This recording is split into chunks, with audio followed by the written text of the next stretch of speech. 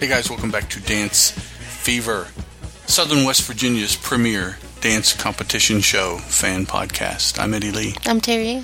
And we have Dancing with the Stars coverage for Season 22, Episode 8, Judges Team Up Challenge. Yes.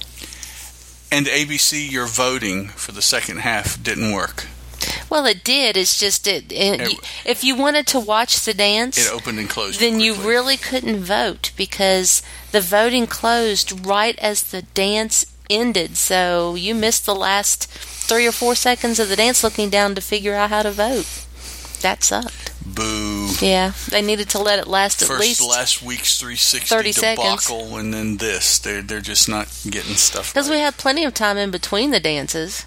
And I can understand. They want you to vote, first of all, so they have time to get it in, but also before the judges say anything. They Right, want that to influence you. but they should be able to finish the last flare of the dance before the voting closed. Yeah, you have 15, 20, maybe 30 seconds from the time they end to win. So when they're the walking first over to judge. Tom. Yeah. I mean, and that would have been plenty of time anyway. Yeah. You know, we were too busy watching the dance to get to vote through all 3 dances. Yeah, really. Oh, what were we thinking to try to watch the whole dance? Yeah. So Mandy Moore was our choreography for our opening dance, and it was cool as crap. It was an awesome opening. We liked the number. lightsaber stuck in the floor. That was Yes. pretty cool too. We liked that. Yeah, kind of like the what is it? The story of the lamp that never goes out or whatever. Remember that one? The stage light that never goes out. So we have Tom and Aaron as our host and hostess, and Carrie Ann, Lynn, and Bruno as our judges, and the scores will be given in that order. And I hate how they do this toward the end of the season. Sonora. Yeah, that's one of the songs later. I hate how they do this toward the end of the season when they have them all up there at the beginning of the show and they start telling them whether they're safe or in jeopardy. I don't know why they're doing this. We don't like this it. way.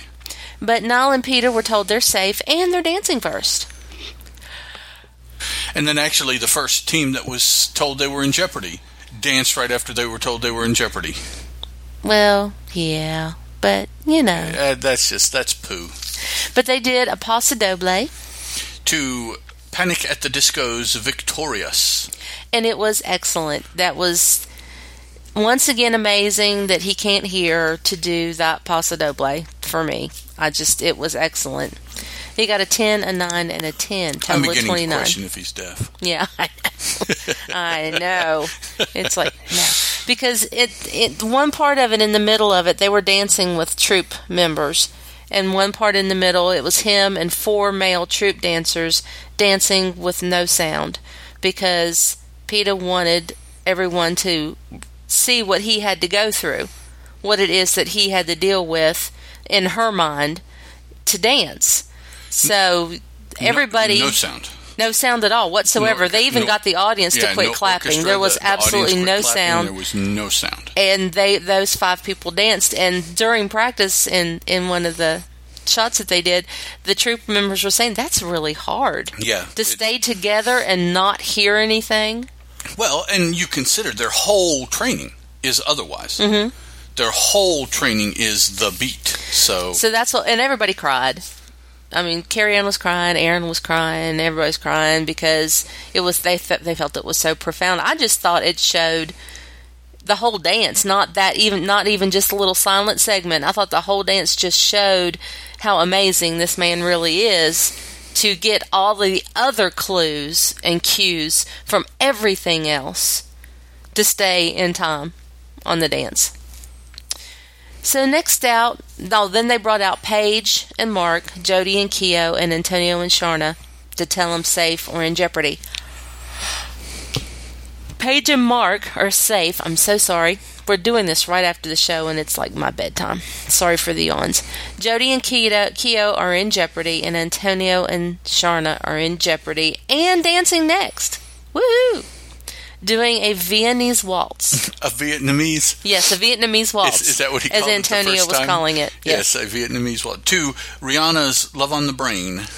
And a very good Vietnamese waltz song. Yes. And it was a very good dance.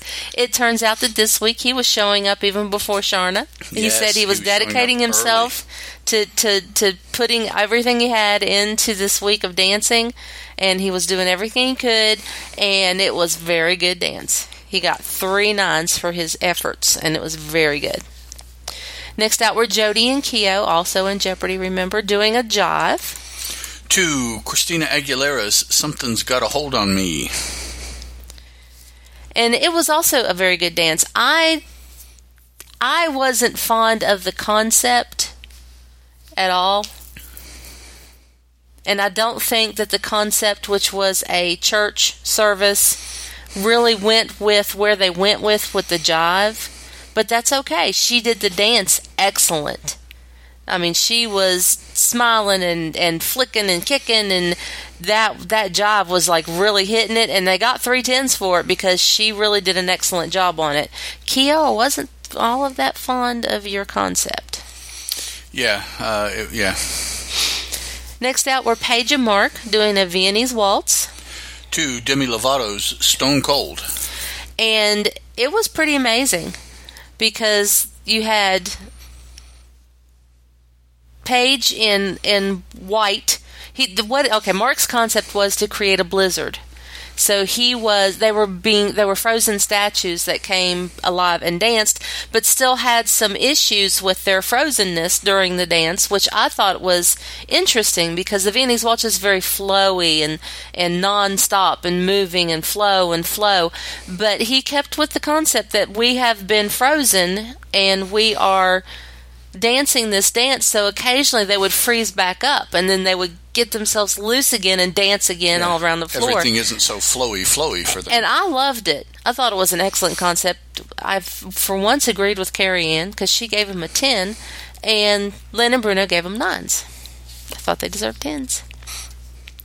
Then they told Ginger and Val they were safe and Wanya and Lindsay that they were in jeopardy. And Ginger and Val danced next, and they did the Argentine tango. To Martinez Levicus Telephone. And it was the best Argentine tango I've seen in a while. Since the one with Derek and Dirty Dancing.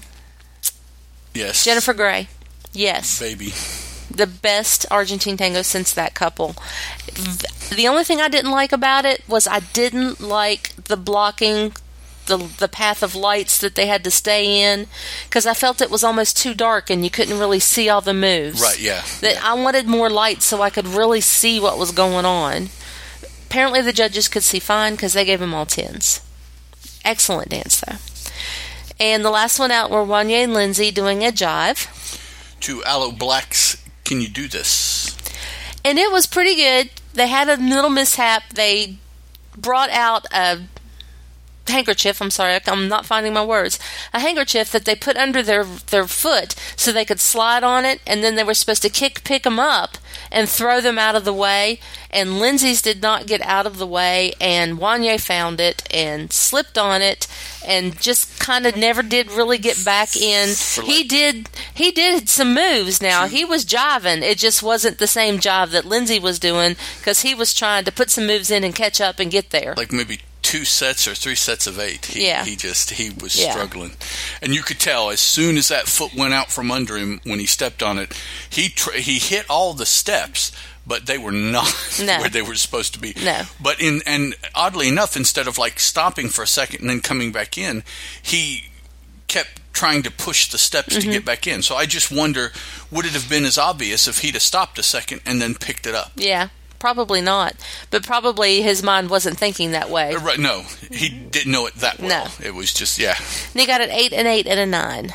So we have two perfect scores: Jody and Keo and Ginger and Val going into the judges team up challenge.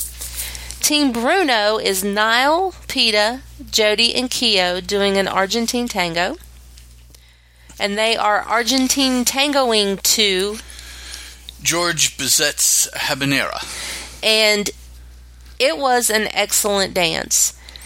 Bruno had the girls dancing together and the guys dancing together. And they started out on stage with 2 other pro couples. Right. From the troupe. 4 couples total. There were 4 couples total up on the stage, and then when they came down off the stage, it was just Niall, Peta, Jody, and Keo. And actually, it was Peta and Jody leading, dancing together, and then Niall and Keo coming up behind and dancing together. And the synchronicity for having a deaf man on their team was amazing. Yes. I thought they did an amazing job, and they got 2 10s and a 9, which you'll hear 2 more times because all 3 dances got scored the exact same thing.